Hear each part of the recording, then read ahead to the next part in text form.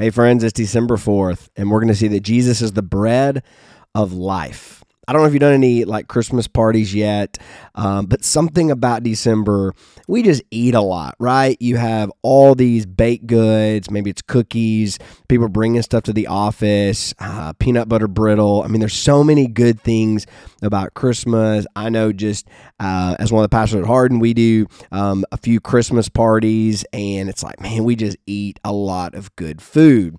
You eat because you were created to eat. You have to eat to live. And Jesus connects that very primal desire to eat with himself when he says in John 6:35, I am the bread of life. Whoever comes to me will never go hungry, and whoever believes in me will never be thirsty. So Jesus is taking those very creation-ordered instincts. You have to eat to survive. You have to drink to sustain your life. And he says, hey, just like in a physical sense, you need bread and water. In a spiritual sense, you need me, because I am the bread of life. In other words, if you don't eat from Jesus, if you don't have Jesus, then you are starving in life.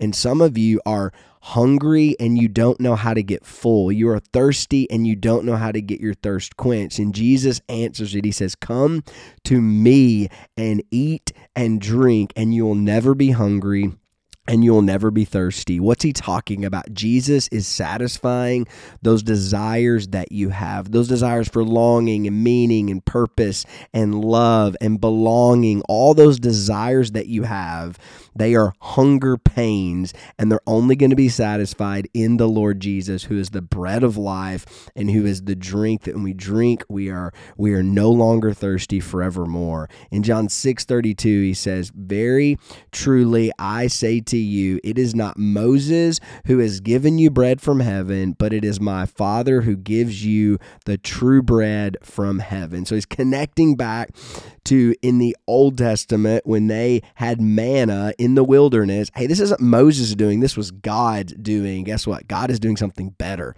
He's giving you something better from manna. He's giving you me. I am the better manna from heaven, that when you eat of me, you're never going to be hungry again. So friend, I just want to ask, where are you going to get your spiritual appetite satisfied? Is it anywhere other than King Jesus? And if it is, you will not be satisfied, because he is the bread of life.